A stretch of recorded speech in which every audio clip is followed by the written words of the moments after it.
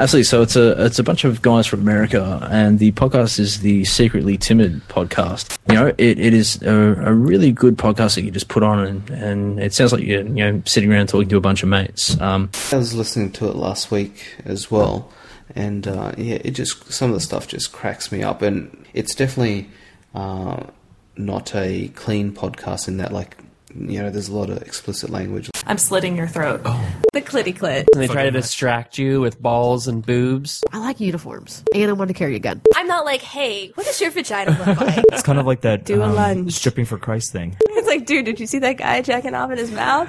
It's not safe for work, I would say, that you wouldn't blast that over the speakers or anything. It's safe for headphones. Come on.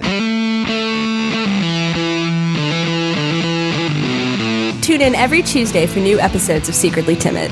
Subscribe via iTunes, like us on Facebook, follow us on Twitter and Tumblr, and check out secretlytimid.com.